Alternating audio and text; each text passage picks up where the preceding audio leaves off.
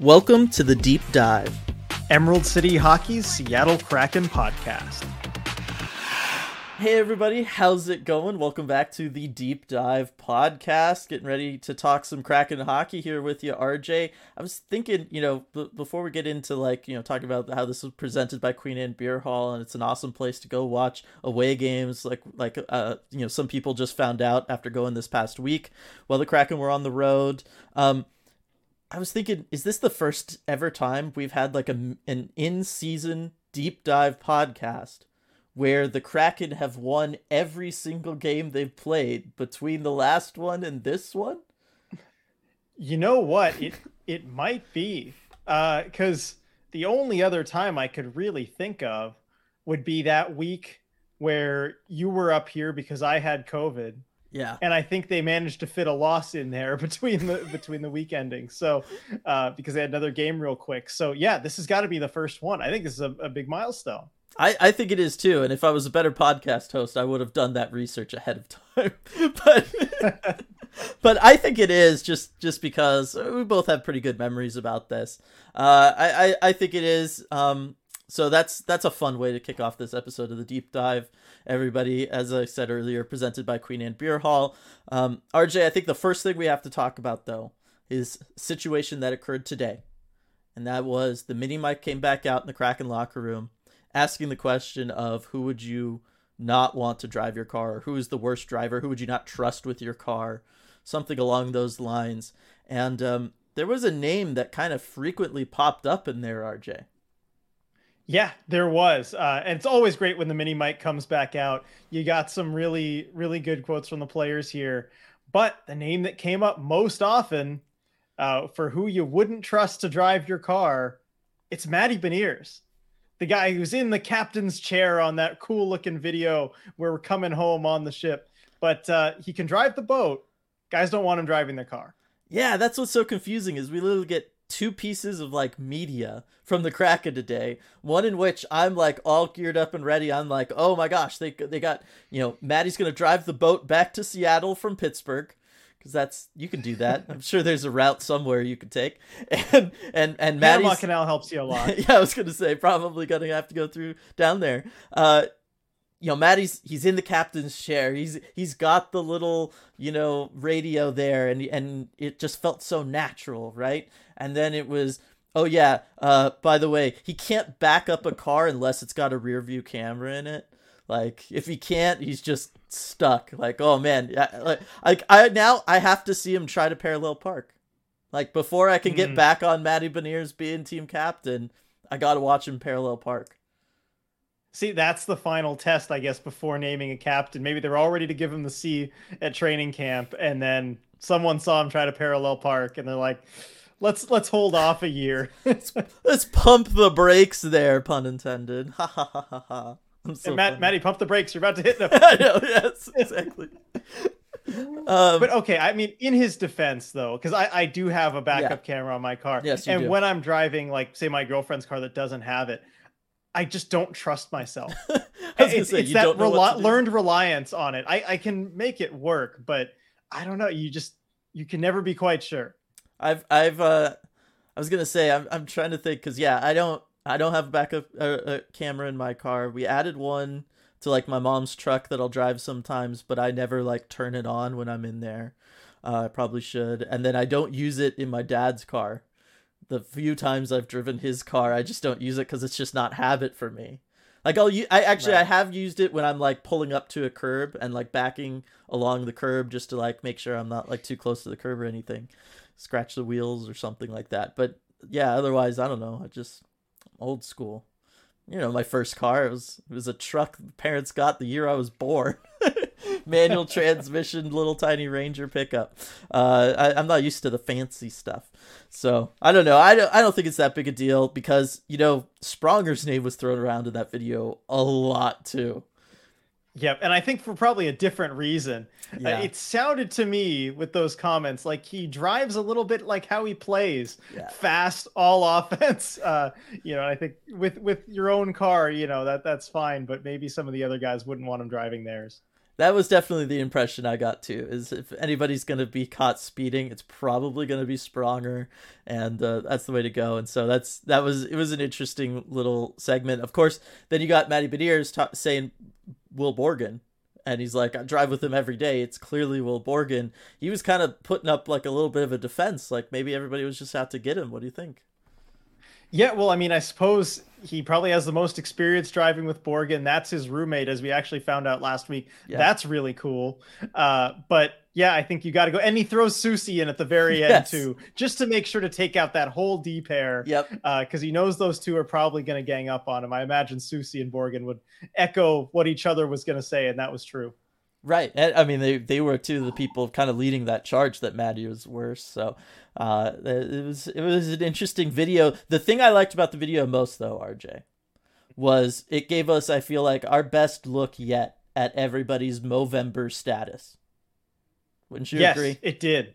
Yeah. Got those clear close-up face shots, got to really see how the mustaches are coming along. Yeah, and I would like say, oh, let's spend some time talking about that. I don't think we need to, because Carson Soucy just wins. Yep, runs away with it. Yanni Gourde is the only other person who can compete. He's got the mustache all the time, though, so feels like it loses a bit of its effect. I was going to say, I like Will Borgen's because it just makes him look like just the most generic person ever. Right, like he's just got like the perfect like just generic mustache, and it's really kind of funny. And then you know what? Props to Matty, just turned 20. It's pretty good. It is. No, I mean certainly you got a grade on a curve when you're talking about the mustaches and for age. I mean, you look at other players coming into the league when they were young. It's really good for that level. Yeah, I was gonna say it's better than anything you or I could throw together. So. Oh yeah, even now at 26 and 28. I was gonna say I haven't shaved in like forever. Still, just nothing in the middle there ever. So there's that. You mentioned the roommate thing. We're gonna talk about a different roommate situation that we also found out about during this past week. We're gonna talk goalie situation. We're gonna talk Hackstall. We're gonna talk playoffs maybe in the first week of November. But first, we're going to go game by game, talk about the amazing week that the Kraken had this past week on that road trip. And I think the first game we got to talk about, RJ, is the one game that you had to miss. And that was this game against the Calgary Flames. So as somebody who wasn't there to experience it live, unfortunately, kind of what were your takeaways, kind of like as you were seeing updates from it, and then as you were like looking at this box score after the fact?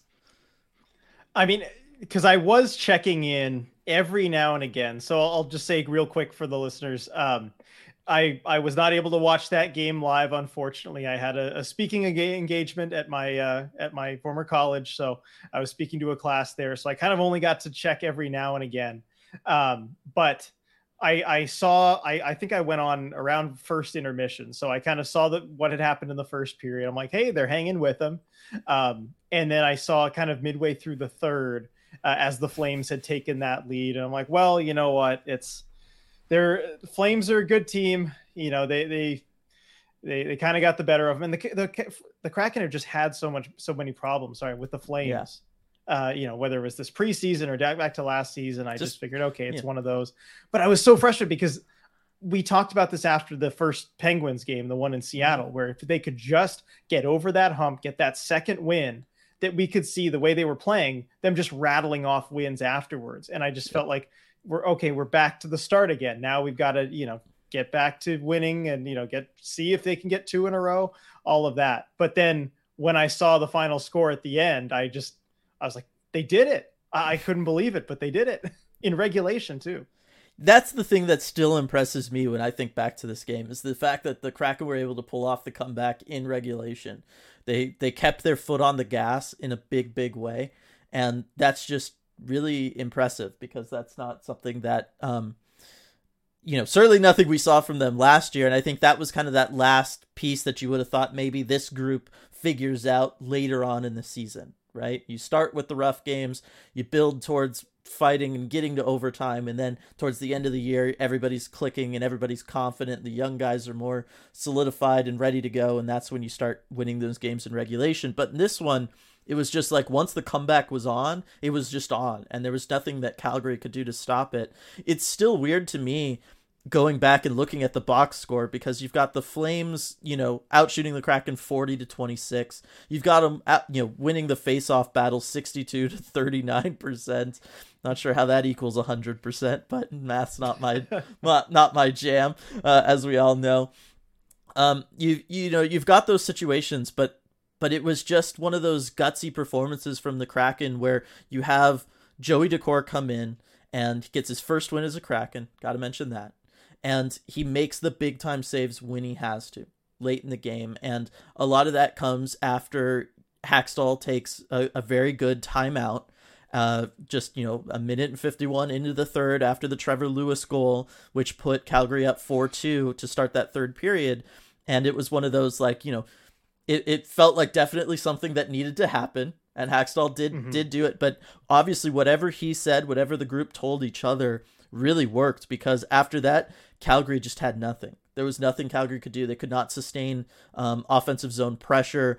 The Kraken were beating them with speed, kind of going back the other way. That's the one thing the Kraken were able to do against the Flames last season, if you remember, was Calgary never really had a way of dealing with their speed. And then you get a power play. You get the power play goal, and then you're within one. Things feel attainable. The PK that's stepped up in a big way after being, dead last for a little while, or certainly towards the bottom there. I think Vancouver always managed to be worse than us. But it was really down there towards the bottom. And this is something to talk about too for this week, is did not allow an opposing power play to score all week long this past week. Yeah. And that's huge. A big deal. Yeah. With how much the PK had struggled leading up to this week. I mean, of all the areas of the Kraken's game, that's the one they needed to solidify the most, because when you're giving up multiple power play goals, in just about every single game, it's going to be a bad time for you no matter what. But I wanted to ask you about something about this, because again, I didn't really get the chance to go watch the full game, but when I saw that the Kraken had completed the comeback and they had ended up putting up 5 goals on Calgary, I thought back to a tweet that you made in the first period. Mm-hmm. And you said, I really like how the Kraken are attacking the Sutter system, finding gaps and charging through or utilizing the perimeter. That mixed with taking shots and testing the Flames' backup netminder should be a recipe for success if they can keep it up. Mm-hmm. So again, I didn't watch the game, but it seemed to me like, okay, I guess they kept it up and it was really effective. And that's something we hadn't seen from the Kraken against the Flames much, really ever. So what did they do to attack the Sutter system that finally worked? Yeah, well, that's what's interesting is I felt like they did that earlier on. I don't know that the last 3 goals that helped them complete the comeback are great, like examples of it. That's one of the things that surprised me. But certainly at the beginning, like if you were to go back and rewatch that first period, one of the things that with like a Sutter system, right, like it's kind of designed to keep you away from the goaltender, right? Like we're not going to let you beat us with a screen in front. We're not going to let you here for rebounds. Our 2 defensemen are going to be kind of plastered there, and they're just going to knock you on the ground if you come anywhere close to them. And then the forwards are going to do a good job of establishing like kind of this perimeter around the slot. They're going to make sure you can't ever get into a good scoring situation in the slot, or really be able to kind of take it down the side, close to the boards, try to drive the net from the outside. Like, we're not going to let you do that. The wingers are very, are in positions where they can drop low and kind of prevent somebody from driving to the net from the sides. So what the Kraken were doing was they were like, okay, well that leaves 2 gaps for us just to the side of either, on either side of the slot, mm-hmm. There's a gap there. And as long as you hit that with enough speed, you're going to get through that first layer of defense and render the forwards completely out of the play, because they're not, the center in the system isn't playing low. Like most teams will have a center play low on defense because they have the defenseman pulled back so far. And so what was happening was they were attacking those 2 gaps, and they were coming down with speed. And what they were doing then was, puck carrier takes it in on, say, the right side. Kind of like this is kind of the way the Carson Soucy goal works. Puck carrier comes in with speed through that gap on the right side. Another Kraken player hits the gap on the left side with speed, and then the player on the right just passes it over to player on the left, and you've got a shot while the goaltender's moving laterally and the defense isn't really paying attention. They're not in a good position to make a play on you because they're pulled back so far. And that's what the Kraken were taking advantage of, and it eventually, breaks through with the Carson Soucy goal. I guess it kind of comes into play with the Maddie goal towards the end too, just because of the whole idea of the collapsing defense and everything. But it was very evident for all of their good chances in the first period, because they could have had a couple goals in that first period off of plays like that. They were just kind of unlucky with it, hit a shot hitting a defenseman or something like that. But it was, to me, it was kind of like this textbook example of, hey, if you just attack this Flames team like this, you're gonna score goals on them. Like, I don't know why more teams aren't doing it. And the Flames have really struggled after this game. Maybe more teams are doing it. I can't say I've watched the games, but it's clear to me that is something that is very vulnerable to them. Is this, if you hit their blue line with speed, you target those two gaps, and then you just get that puck movement side to side, their goaltenders are pretty much helpless. Okay, no, that makes sense. Thank you for filling me in on that. Yeah. So there was that aspect of it. You get the shorthanded goal because, the Kraken, as they've improved the PK, so too have they kind of brought back that power kill approach that we loved from them last season. You get a goal from Yanni, working off the basis of that. Just a fantastic goal in this one where he just creates his own turnover, comes in, scores. It was maybe if Markstrom's in there, this game goes a little bit different. Vladar didn't have his best night. He looked like a backup. But I still think that it was just, this game was about showing that the Kraken are for real. They can hang with a good team. They can come back in a game like this, and they can finish it off in regulation. And I feel like this set the tone for the rest of the week as far as them just being a confident group that's going to go out there and play whatever their game plan is. They're going to approach that game plan with confidence. They're going to believe in it, and then they're going to make it happen because of that. Yeah, it was a statement win to really get over that hump. Yeah, because the next game we go into is, we can transition over to the Minnesota game that the Kraken win 4-0. It was the kind of the same thing. Like, they had an obvious game plan on how to limit the Wild. The Wild, little banged up right now. They don't maybe have their big kind of bruisers in their lineup. They're having to rely a little bit more on some of their skill game. And the Kraken just did a really good job of never letting them get into a rhythm, never let them set a tempo, never let them kind of get into their rhythm as far as how they want to set up in the offensive zone. This is a team that doesn't necessarily want to attack off a transition or attack off a rush. They want to set up in the zone, and Kaprizov wants to find that soft spot on the defense and get open, or Eriksson Ek wants to just kind of drive the net with the puck or kind of be there for a rebound. And the Kraken did a really good job of never letting them do that. Yeah, I mean, they really came into their own and played that Wild team exactly as you should. They had a very good road period in the first. Yep. One of the most low event periods I can remember seeing this season. It was boring, or otherwise. to be honest. Yeah, I remember it was like half an expected goal combined between the teams. So, they settled in just fine, and then they broke things open in the second period, as the Kraken are very good at doing. And that second period, I remember, started with a very dangerous first shift, because it was a 3-minute shift for the Dunn-Larson D pair. They were just trapped in their own zone. So definitely some, nail biting moments at that point. But after that, able to recover, able to put on some offense, the fourth line continuing to get it done and score, the power play. It just felt like everything was coming together in that game.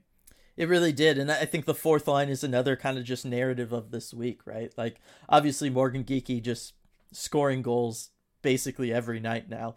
That's just his thing. And that's really cool to see. But, this game, you also get Shane Wright coming in and centering the third line and getting the most playing time that he's had. And he looked solid. He was out there for a couple goals, which I think is going to be really good for his confidence moving forward. Gets all that ice time, gets that power play ice time, which I think was really important for him as far as feeling confident in, just his puck handling, in his ability to get open, feeling like he's understanding the game, right? Because especially as you've been someone who's been a healthy scratch through all of this, I gotta think that doubt and that thought has crept in there at some point, where it's just about, like, I don't feel comfortable when I'm out here. I don't feel like I know, entirely what I'm doing as far as getting behind a defense or being open in a way that I can then create chances or work with my teammates. And so I think that the power play time is going to be really, really good for him when it comes to building that confidence. I talked about it in that one. Could have been more physical, could have gone in to the corners a little bit more along the boards, board battled. But that stuff again just comes with confidence, needs those reps. But he looked really, really solid. And then, yeah, depth just kind of got things done. And of course, Wenberg figuring out how to score without needing to shoot. That's big. Yeah, exactly. And that was what I was going to go to next if you didn't bring it up, because we have to talk about that. That Alex Wenberg goal where it ends up rolling off his back. A puck, flips up in the air, ends up rolling off his back and into the net. But I love that Piper asked him about this at the intermission, because it looked to me like he was trying to headbutt that puck in. That was what the call on the ice was, that it hit his head. They realized he actually didn't make contact. But yes, Wenberg said, my first instinct was to actually try and head it to the left side, which you could tell it was that textbook soccer head flick motion. Yep. I mean, he just has it down. You can tell he's a pretty good soccer player. He's good at moving the puck with his feet. We've seen that in a few other plays this season and last season. And yeah, true to form, he tried to head the puck, not into the net, over to the left to kind of make a pass to someone. But good for him that he didn't make contact. Yeah, exactly. It was a nice play, fortunate bounce for the Kraken. Not too much you could say like after that. But then for the second goal, getting that amazing tip off of just such a tippable shot from Will Borgen, right? Like that is just textbook perfect how you'd want to draw it up if there was no defense on the ice. You'd want a guy in front like that, maybe getting a little bit of a screen on the goaltender, but stick on the ice, able to just create a ramp for a shot and send it up over the goaltender's shoulder. Yeah, I saw that a bunch last season when they did those 4-on-0, 5-on-0 drills. That's exactly how you draw it up when there's no defenseman there. But guess what? This season, they're not doing that. They're practicing, 5-on-4, 5-on-5, things like that. And what do you know? He can make that play happen when there's a defender on him. Yeah, and he made it happen in part because the Wild were so gassed on that shift. And so they weren't able to appropriately deal with him physically. They weren't able to they just didn't have anything left to really try to outmuscle him or get him moved out of his spot. And this is something that I want the Kraken to keep in mind. I mean, they probably already are, but I'm just going to, kind of try to speak it into existence a little bit. The Kraken, especially these top two lines for them, have been so good at keeping the puck in the offensive zone. The cycle game, especially on that Wenberg line with Burakovsky and Bjorkstrand, you can tell that they're wearing out the opposing team because they almost get zero transitions going back the other way because the team always has to do a line change after they were out there because that line just is so good at sustaining pressure, keeping the puck in the offensive zone, just moving it around, wearing guys out. And so I'd love for them to, as they recognize, hey, we've got a good matchup tonight, we're able to really work this, this D pair or this opposing line we're up against. I'd like for them to kind of consider doing that stuff more where you have a defenseman walk the puck along the blue line more towards the slot because they can, the wingers aren't going to be up there pressuring him. You can get a guy more net front to work a screen, be there for a rebound, or be there to ramp up a puck if you need to. But I felt like that was something that, the Kraken, they've had other chances to do this, and I'd like to see them operate the way they did for that goal more often. Yeah, and if I can kind of go off into a little aside here, because this is kind of touching on something I wanted to talk about, and it's been a point of emphasis by Dave Haxtell, and he's talked about this really from the start of the season, mentioned it again today after practice, but taking care of the puck when you have it, especially in the offensive zone, as a way of not just tiring out the other team and generating those chances for yourself, but about limiting chances against. Because when you're careful with the puck, when you take care of the puck when you have it, you don't give it to the other team in a position where they can come back at you and get scoring chances, where you have to work really hard to get that puck back. And that's something that even when we kind of brought up defensive breakdowns, and by we I mean like the media asking him questions all throughout the season, when we brought up things like defensive breakdowns, when we brought up things like odd man rushes and problems with that, that's the element that he would always go back to, is we have to take care of the puck when we have it. And that's something you've really seen the Kraken improve on a lot, and it really showed during this road trip. And it's not the easiest thing to see, because when there is a breakdown, when you don't take care of the puck, it's coming back your way, and usually with odd numbers. And so you kind of notice it at that point once the other team has the puck, but you got to rewind a little bit and see those decisions that the Kraken are making when they have the puck to take care of it. So I wanted to mention that as well, because the other part of this game, it was a shutout. They made things really manageable on their goalie. They took away a lot of those kind of chances, and you can generate your own chances, like on that Wenberg goal, while taking them away from the other team by being careful with that puck.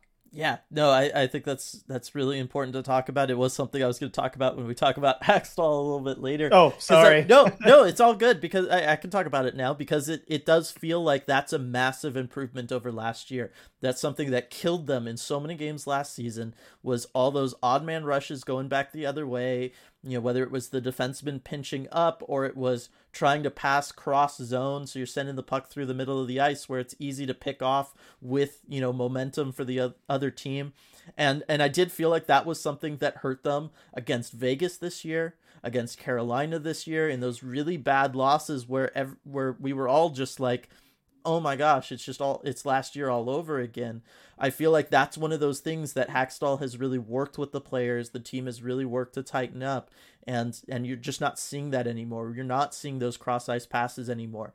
It is clear now what the Kraken cycle game is, right? It's taken us, a year and a half or whatever, but it's clear now what their cycle game is, and it's going to be to stick to the perimeter. You saw it with Shane Wright, because I feel like Shane Wright is in a position where you're going to see him more than any other player just kind of stick to like the playbook, so to speak, right? Because of just the situation he's in as the young guy coming in, he's kind of overthinking everything. He wants to make sure he's pleasing the coaches, right? And so you saw it especially in this game. Whenever he had the puck, you can tell based on the situation whether or not he was supposed to send it back down low to the corner, send it to the net for a shot, or send it back to his defenseman. And he was making those decisions very fast, and he was very confident in those decisions. But I think that's because they've been working on this in practice. Everybody knows where they're supposed to be. The system is in place, and it's working. And I'm so happy to see it, RJ. Yeah, absolutely love to see it. I'm just so happy talking about this stuff too. I know it's, kind of the X's and O's in the weeds here, but it really it's the kind of thing that brings both of us joy. Yes, it does. And it's the kind of thing that leads to wins. And I think that's very important as well. That brings everyone joy. That definitely brings everyone joy. Definitely enjoy doing those post games more than the losses. I will tell you that. Okay, so then we'll get into the last game from the week, which was their second and final game against the Penguins this season. Until they meet in the Stanley Cup Finals. What? No, that would be going there already. Okay, that would be awesome. Let me go put a futures bet on that real quick. Probably get good odds with the Penguins right now. Okay, yeah. So we talked about this one going in. We knew that this one might end up being the toughest battle of the road trip, just because the Penguins were in a 6-game slide. They were going to be highly motivated. You could just see it on Sidney Crosby, Evgeny Malkin, Chris Letang, all those guys' faces that they were going to they really wanted to win this game. Like everybody. And, they come out, Crosby gets a goal early. You're like, all right, that's not what we want to see. But Vince Dunn, not too long after, gets what it's not technically a response goal, but it's close enough to a response goal. And then you go into the third period. It was a tough third period. It was a tense third period. It was a nice back and forth third period. They were all very good things, but the Kraken, again, able to get it done. Martin Jones comes up huge in this game, making some pretty big saves for them as they get outshot 37-28. Like, this was a very motivated Penguins team that, gave the Kraken all that they could, and the Kraken were able to withstand the barrage and take advantage of the counter-punching opportunities that the Penguins gave them, and that's how you ultimately get like the game winner from Brandon Tanev. You said it perfectly. I mean, the Penguins came as advertised. The Kraken were outplayed in each of the first two periods, really. Yeah. They withstood the barrage, like you said. They kind of absorbed those punches, and then it ended up with their counter punches in the third period. And they didn't get kind of distracted. They didn't get off their game when there were a couple crazy bounces too. The Kraken were the beneficiaries of that first one on the Yanni Gourde goal, but then they get another bad bounce with the puck going in right off of Matty Benier's stick on just a tough break, just bad luck. But they didn't let that distract them from their game at all. They stuck with it. And even though if they didn't have that huge comeback like they did against Calgary, which is just probably, maybe more difficult to do when you're down 2 goals in the third, they didn't have that dominating performance like they did against Minnesota. But I think this Pittsburgh game is the one that they can feel most proud of any on that road trip, because of how difficult it was, because of how hard the Penguins were playing, and also it being the end of the road trip. You're tired at that point. And it felt like a playoff game too. Mm-hmm. It's something we mentioned on post game, but it really had that atmosphere to it, especially in the third period. It felt like playoff hockey. Part of that was the refs, put their whistles away, for both teams. And it just, the pace still kept with it. And you could tell both teams were emptying the tank at that point. And that's what you get in playoff hockey. And so for the Kraken to be able to win a game like that, I think says a lot about who they are as a team. It really does. This was a week of, you win all 3 games, but you win all 3 games in very different ways. You win that Calgary game by just never giving up, never giving in, and just, being that team that is just, kind of puts your foot in the ground or your skate in the ice, I guess. And you just say, like, we're not losing this game. Like, we're walking out of here with 2 points and there's just nothing you can do to stop it. We don't kind of care what you do. We're going to make sure that we do more. And then you get the Minnesota game, which was just, hey, we game planned better than you. And we're just not going to let you ever even get started. We're just going to control things top to bottom. And then you get this Penguins game where it's just, hey, we're gonna make sure that we pick our chances and we make the most of those chances, because we feel like that's what we need to do in this one. It felt a little bit like they were punching up a little just to keep that motif going, and that's what they did. And it's all 3 of those things are things that we did not see last season, right? The roster, the team, the where they were at chemistry wise, the fact that they didn't get a regular training camp. You're dealing with all the COVID stuff. You got to see, the season shutting down basically in December. It was never conducive to the Kraken getting to a place where they could pick one of those things, much less try to string together all 3 in 3 distinct wins all within a week. So for them to be able to do that, I think shows that they are a lot farther along than even some of us who were more optimistic about them might have thought they were. Yeah, I think so. And it's to see these kind of results too. It really does put more credence in the idea of I don't want to call them the excuses, but the reasons that, they couldn't succeed last season. It almost paints a clearer picture of that when you go back and look at it too.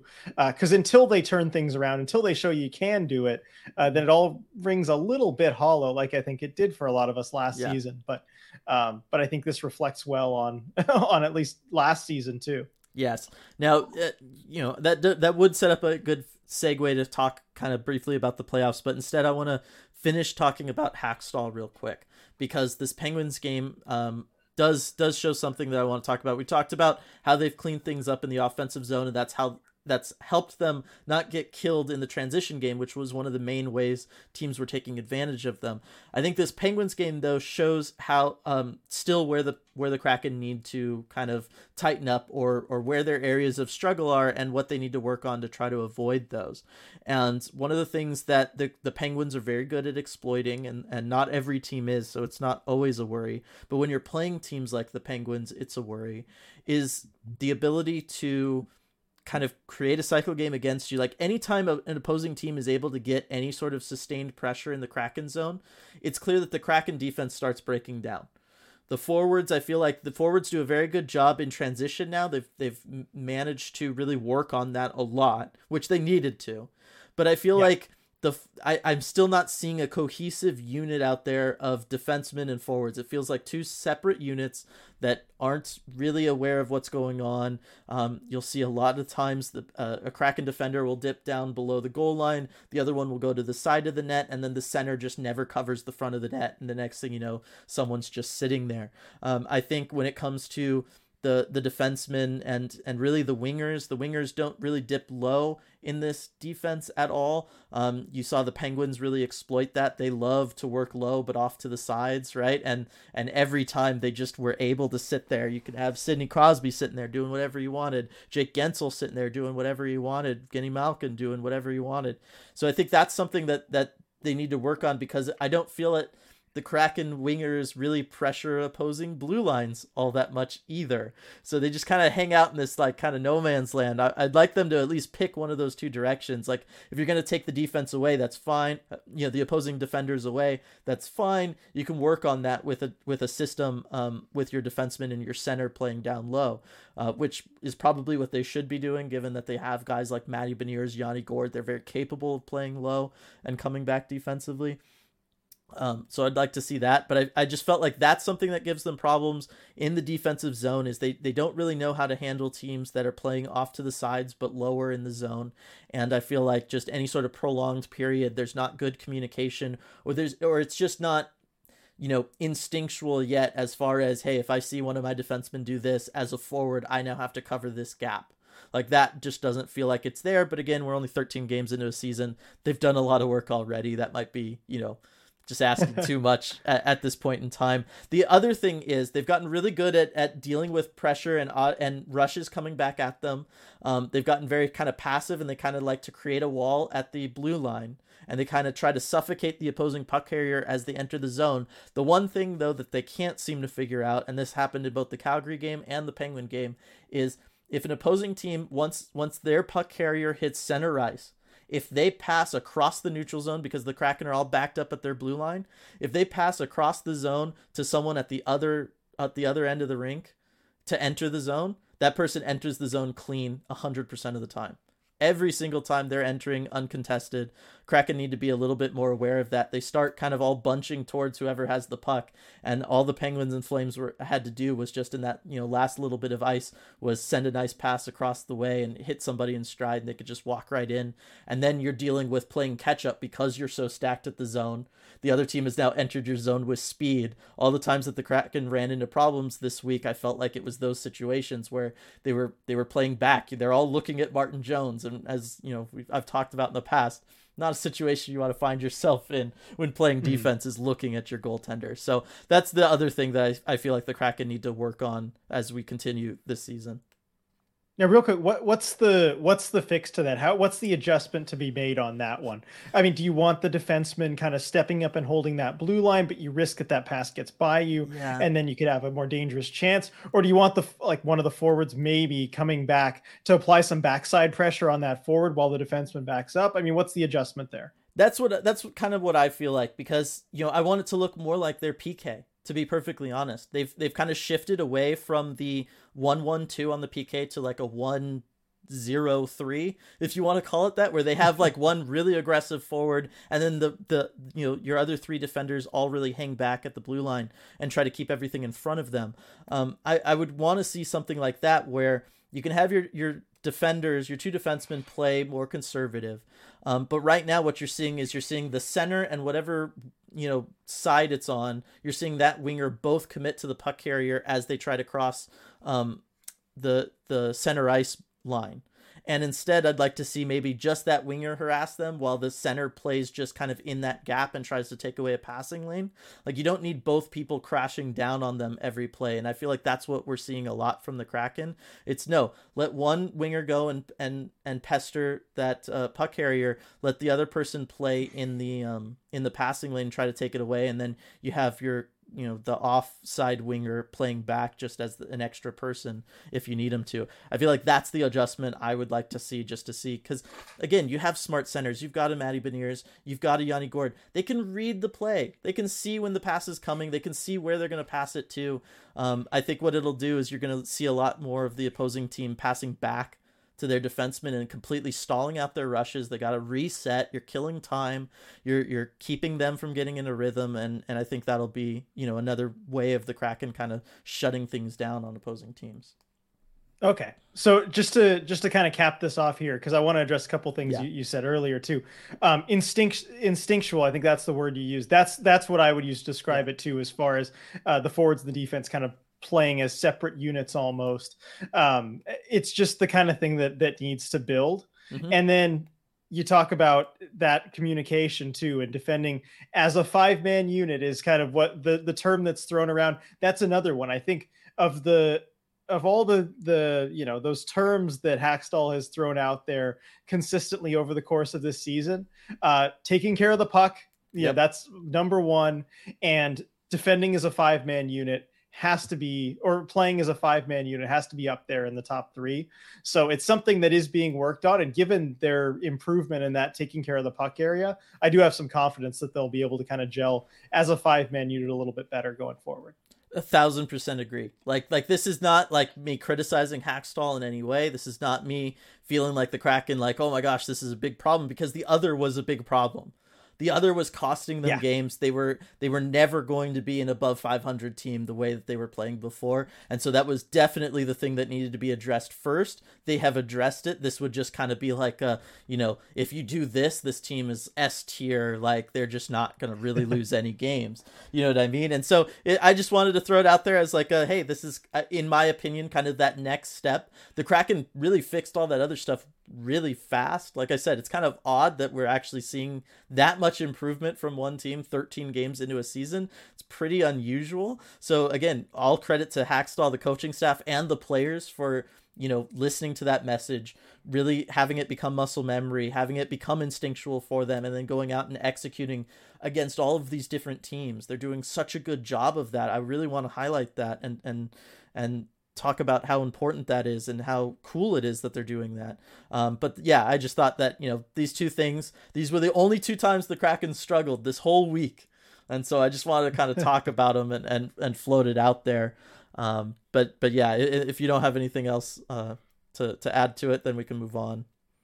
Yep, let's on to the next. All right, so the next is playoffs. I just want to talk about that real quick. Playoffs? I know, it's like way too early. Playoffs? It's way too early to talk about playoffs. I know, and I'm sure I'll get plenty of comments about it. But I did want to say that, hey, Kraken are second in the division. And because they're playing so good, and because we're seeing them win in different ways, which is something good teams do, I want to, just say, I think this team could make the playoffs. Yeah, and as much as I just went Jim Mora on you, I think they actually, the way that they're playing, they do have a shot. Yeah, and more of a shot than I think either of us would have thought at the start of the season. The fact that they're, if you check the standings right now, they're right there in that hunt. I mean, actually, I haven't checked that for today's games, but I think they're still second in the Pacific Division. Yep. Outright second in the Pacific Division. Yep. So, I mean, that kind of performance is going to put you in that hunt. And there's been a lot of research done about, kind of where you have to be at different points in the season. American Thanksgiving is a big milestone as far as, who's in, who's out, and that being a good predictor of who ends up making the playoffs and not. And I think the Kraken are in a really good spot by the time that date rolls around to maybe be in the top 8 in the West. Yeah, I think they're going to be in good shape because it's not just based on, points and stuff, right? Because for a while it was like, okay, well, they'd played kind of significantly more games than some other teams in their division. But no, I mean, at this point, they're solidly there when it comes to points percentage. I mean, it's Vegas and them. Those are the only 2 teams above 600. Vegas is above 800. We don't need to talk about that. But they're the only 2 teams in this division above 600. They're one of 3 teams in this division with a positive goal differential, right? Like those are things that start suggesting to me that there's something actually there. This could be for real. It isn't just like we got lucky for a couple games and it's early in the season, so that sample size means more. I think those are things that kind of suggest that, hey, they're going to be in this battle late into a season, and going back to preseason, that's all we wanted. We wanted to just not be out of it by like New Year's. Like, hey, like make us feel like this is reasonable at the end of the year. I would take that. Now it's feeling like this could be reasonable right till the end. And so wanted to highlight that, wanted to congratulate the Kraken. You guys are doing great.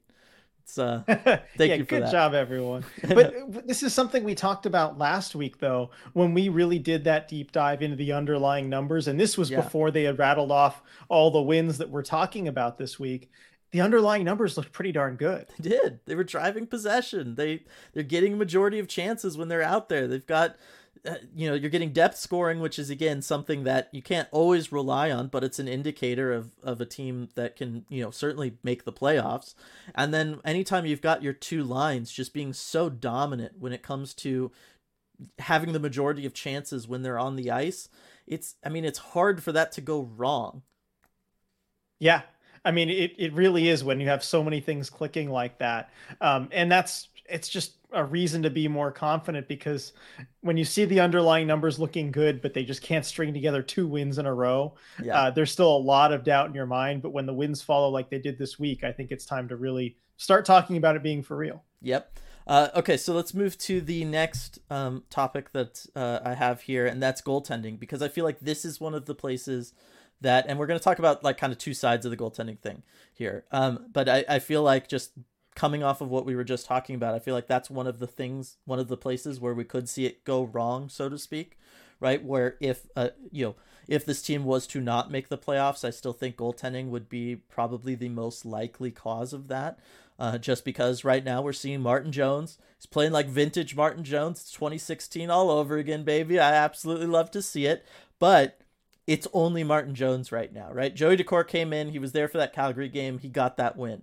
He's not going to be able to hang up here forever. Grubauer is going to come back at some point. We still really need to see what Grubauer looks like this year. And got to see what he's going to be like after this injury.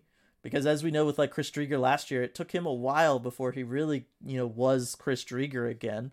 And then, yes, looking further down the road, you're going to have Chris Driedger re-entering the equation and trying to deal with having all three of those goaltenders, assuming Driedger is able to come back this season. I still think that might be more of an if than a win, personally.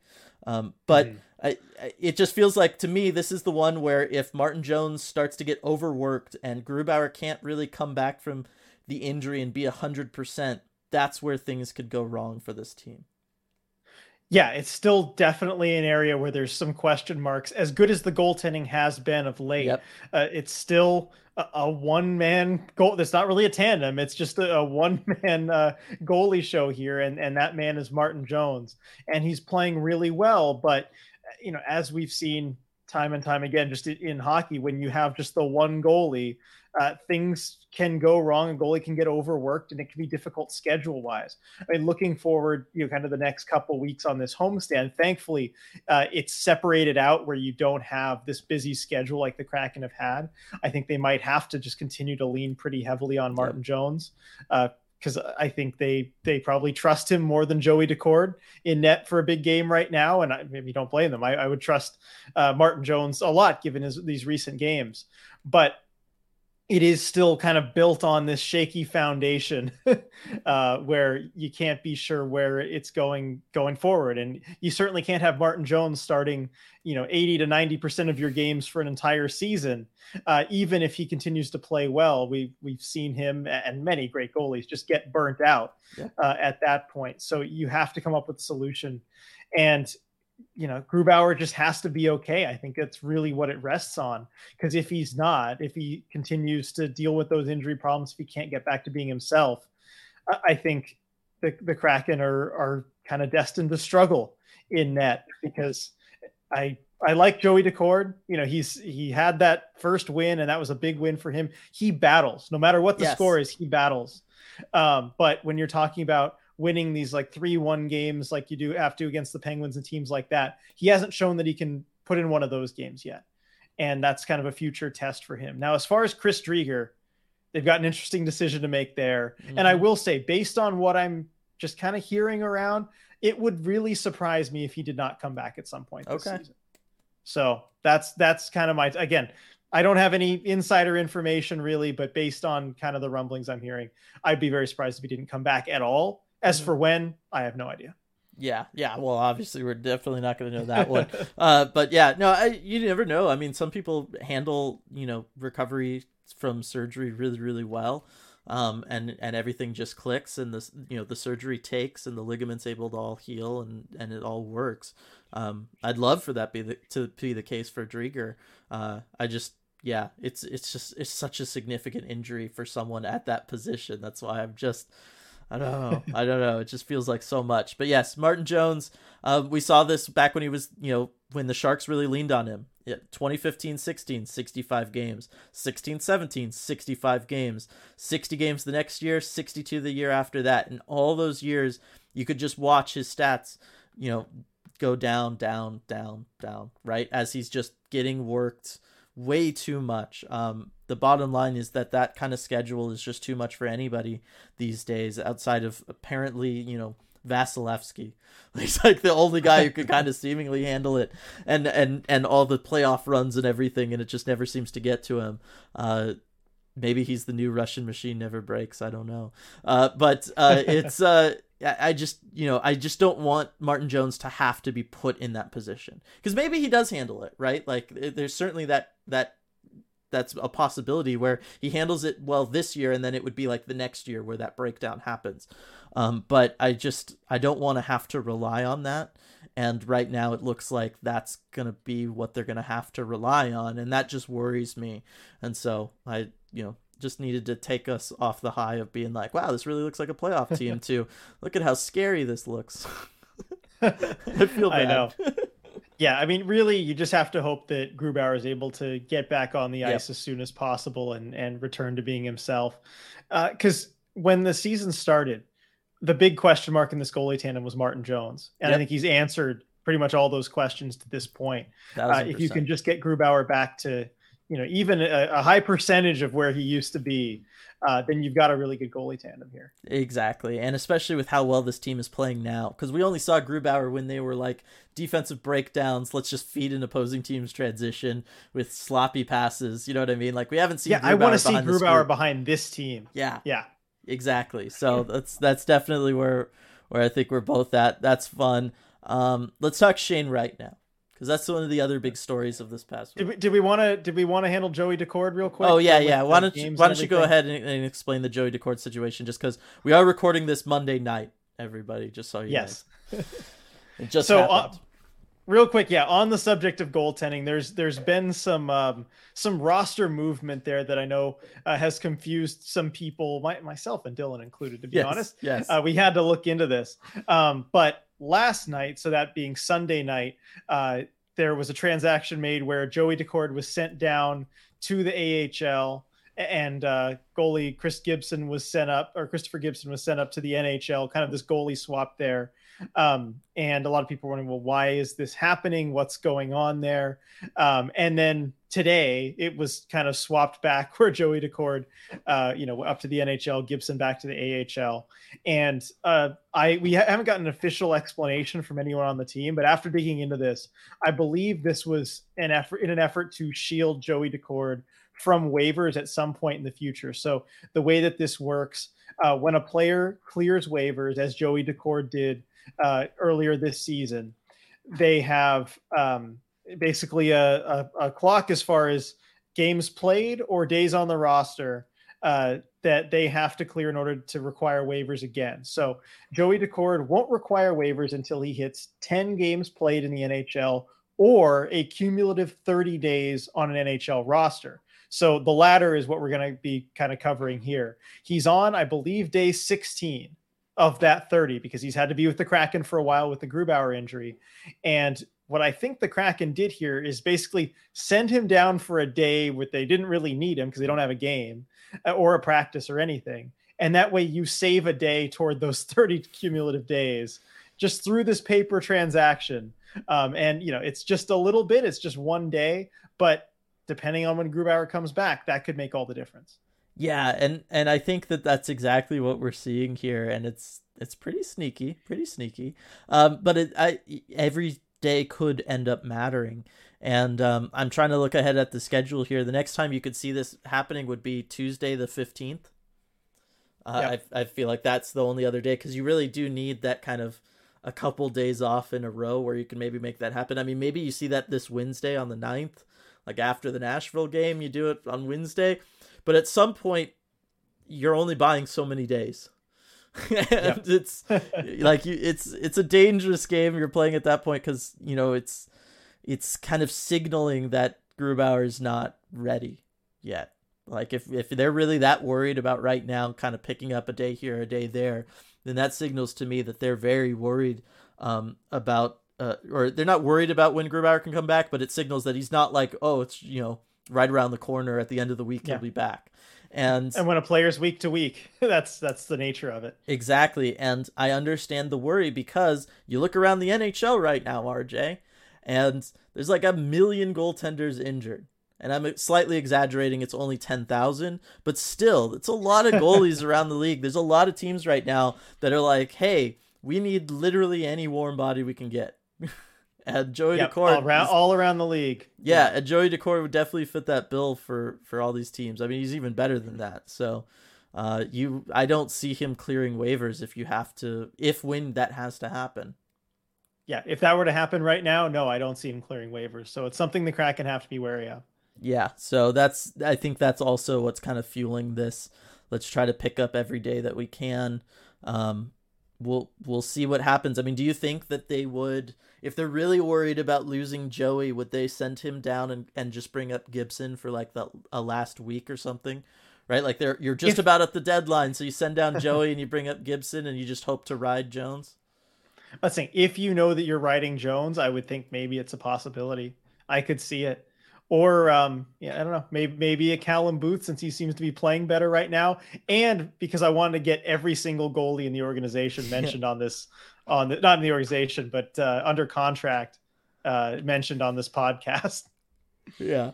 Because I'm trying to think if today's day 16-ish, got like another 2 weeks. So you're looking at that third week of November, right? The week of the 21st. Somewhere in there is when it's going to go. But you've got games every other day through that stretch, up until really all through that and into December. So if you needed to rely on Martin Jones, you could. Yep. Again, so they might have to go that route. Yeah, there's the overwork worry, but we'll see. So again, how did we go from a downer to a downer, RJ? Got to end the podcast now. Shane Wright, that's how we're gonna fix this. There we go. Let's make Shane Wright the closeout topic. So we got to see Shane Wright this week. Well, thankfully, like I'm so happy. Yes, we finally got to 14 see him. minutes in a game. I know he gets a ton of ice time in that win against the Wild. He looks really good in that. He looked even better in the game against the Penguins, in my opinion, just because he kept that decisiveness and he kept all that stuff that I was praising him for in the Wild game, but he added in the fact that he was more aggressive and he was going towards the net and he was going into the corners and he was participating in board battles. So I felt like he made a lot of progress there. I think the first thing we should just ask, just to try to get it out of the way so that we don't like end on this and have it become a bummer, is do you think he's going to play tomorrow night for us, today for everybody listening to this, against Nashville on the 8th? Well, I mean, way to get it out of the way now. That's some good foresight there, Dylan, because I think if Jared McCann is healthy, then no. But, we don't know what Jared McCann's status is. He did practice with the team this morning. But if you look at the line rushes, McCann was kind of back on that third line with Gordon Tanev, although Kuhlman also rotated in there as well. But you look at where Shane Wright was, and he was in that placeholder spot on the Matty Beniers line for Jaden Schwartz, who was not in practice. And we kind of know the drill by now. Schwartz isn't practicing a lot. He's not taking all of the morning skates, but he's pretty, likely to be in the lineup when the game comes around. It's more load management type of stuff. So seeing Wright in that placeholder spot, not the best sign for him being in the lineup next game. It's really tough because, yes, when McCann is in the lineup, because I guess we didn't talk about that, right? They did all this past week without Jared McCann for the most part. When he's in, that does slide. It slides Yanni Gourde back over to center, right? And with the you're not touching that fourth line. You can't touch the fourth line right now. So yeah, it just, unfortunately, I do think it means no Shane Wright for a little while, which is unfortunate because it means nobody in Seattle gets to see him. It almost feels like they're hiding him from us. Come on. But yeah, I am afraid I have to agree with you. That said, I was very, very happy to see him for those 2 games. Very happy to see that he looked better than the last time we saw him. Progress is being made. All that extra work he's putting in after practices is paying off. And I'm just really, really thrilled about that. And then we got the news that he will be moving in with Ryan Donato and family. Yeah, that was, I think, as great as it was to see him in those 2 games, I think this could actually be the best news, Shane Wright news of the week. Yes, for sure. Because I feel like this is the thing that signals, hey, he's going to be around for a while, and it's the kind of thing where it finally feels like this is a normal situation with a rookie, right? Like normally when you have 18-year-old rookies, you don't keep them living in a hotel room forever. Right. That was one of the things that as we were like analyzing the situation, as everybody both, internationally and locally is all looking at it, and everyone's going like, well, he's still at the hotel room, so maybe they aren't committed to having him around. This signals to me that they're committed to having him around because, I don't think it's a huge like ask of Ryan Donato to be like, hey, can you spare a bedroom? But he's putting Donato out a little bit by having to show up and take care of the kid, right? And I think that signals that he's going to be around for a while. You're not going to do that just to send him down to the OHL in 2 weeks, right? Like you just wouldn't do that. And like I said on the post-game live, this is how it's done.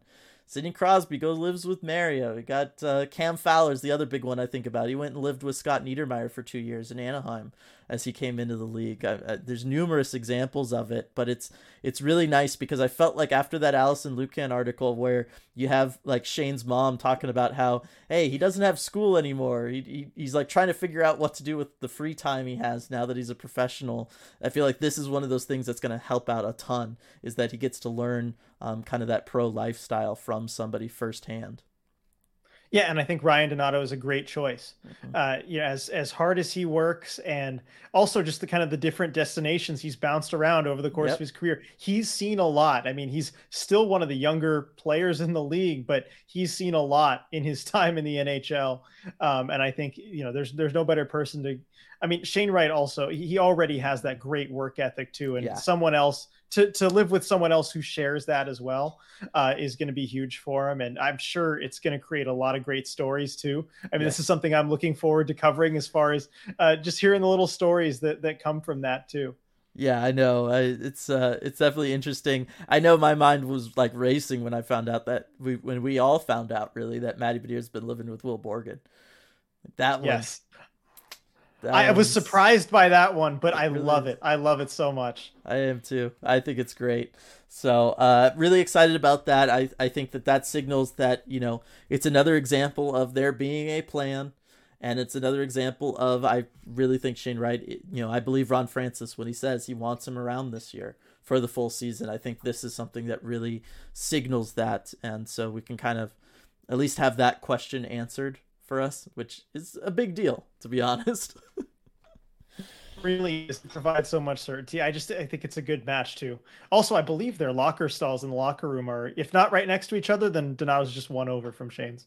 Okay, well there we go. Then it sounds like a good match, and really happy about that. And I think that probably covers everything here for this episode of the Deep Dive. You have something? No, I think, just back to the positive. We got to end on a good note. We're going streaking. Yes. We're going streaking, Dylan, through the quad. I think very fitting that the Kraken have this win streak. They're going streaking while I was busy at USC, the famous line from old school, Will Ferrell, former USC Trojan alum. So got to tie that all together there. No, you don't like this, Dylan? No? Okay. No. We can cut this off. Now that you're back to being like the evil empire and the football sphere and stuff, I got no patience for it. Sorry. Sorry. Don't back where we belong. Yep. I got none for you. All right. Then we'll go ahead and end things here on this episode of the Deep Dive. Thanks everybody for joining us. Thanks once again to Queen Anne Beer Hall. Promise everybody. We will have announcements coming very soon about the live events there. We're working very, very hard on that. We really want to get that information out to everybody because we're super excited and pumped about it, and we know everybody else will be too. So definitely want to throw that out there. And then otherwise just ready for this game tomorrow, RJ. See if we can keep it all going. See if we can get this train rolling again at home. Be really cool. Yep. Looking forward to it. All right, then we will see everybody next time in the post game for that game after Nashville. Should be fun. See ya. Hey everyone, before we go, we just wanted to take a moment to give a quick shout out to all of our awesome patrons over on patreon.com/Emerald City Hockey, especially our Terror of the Deep tier patrons: Alex, Brian, Coop, Daryl, Duthin, Eli, Gary, Jared, Joey, Joni, Joshua, Hasway, Kitty B. Kraken, Leanne, Maya, Paige, Paul, Rebecca, Scott, Sean, Sergeant Pickles, Striatic, Tasty Kobold, Team YMIAT, Tank Commander Ty, Tyler, and Wendy. Thank you so much for making all of this possible. We really appreciate your support.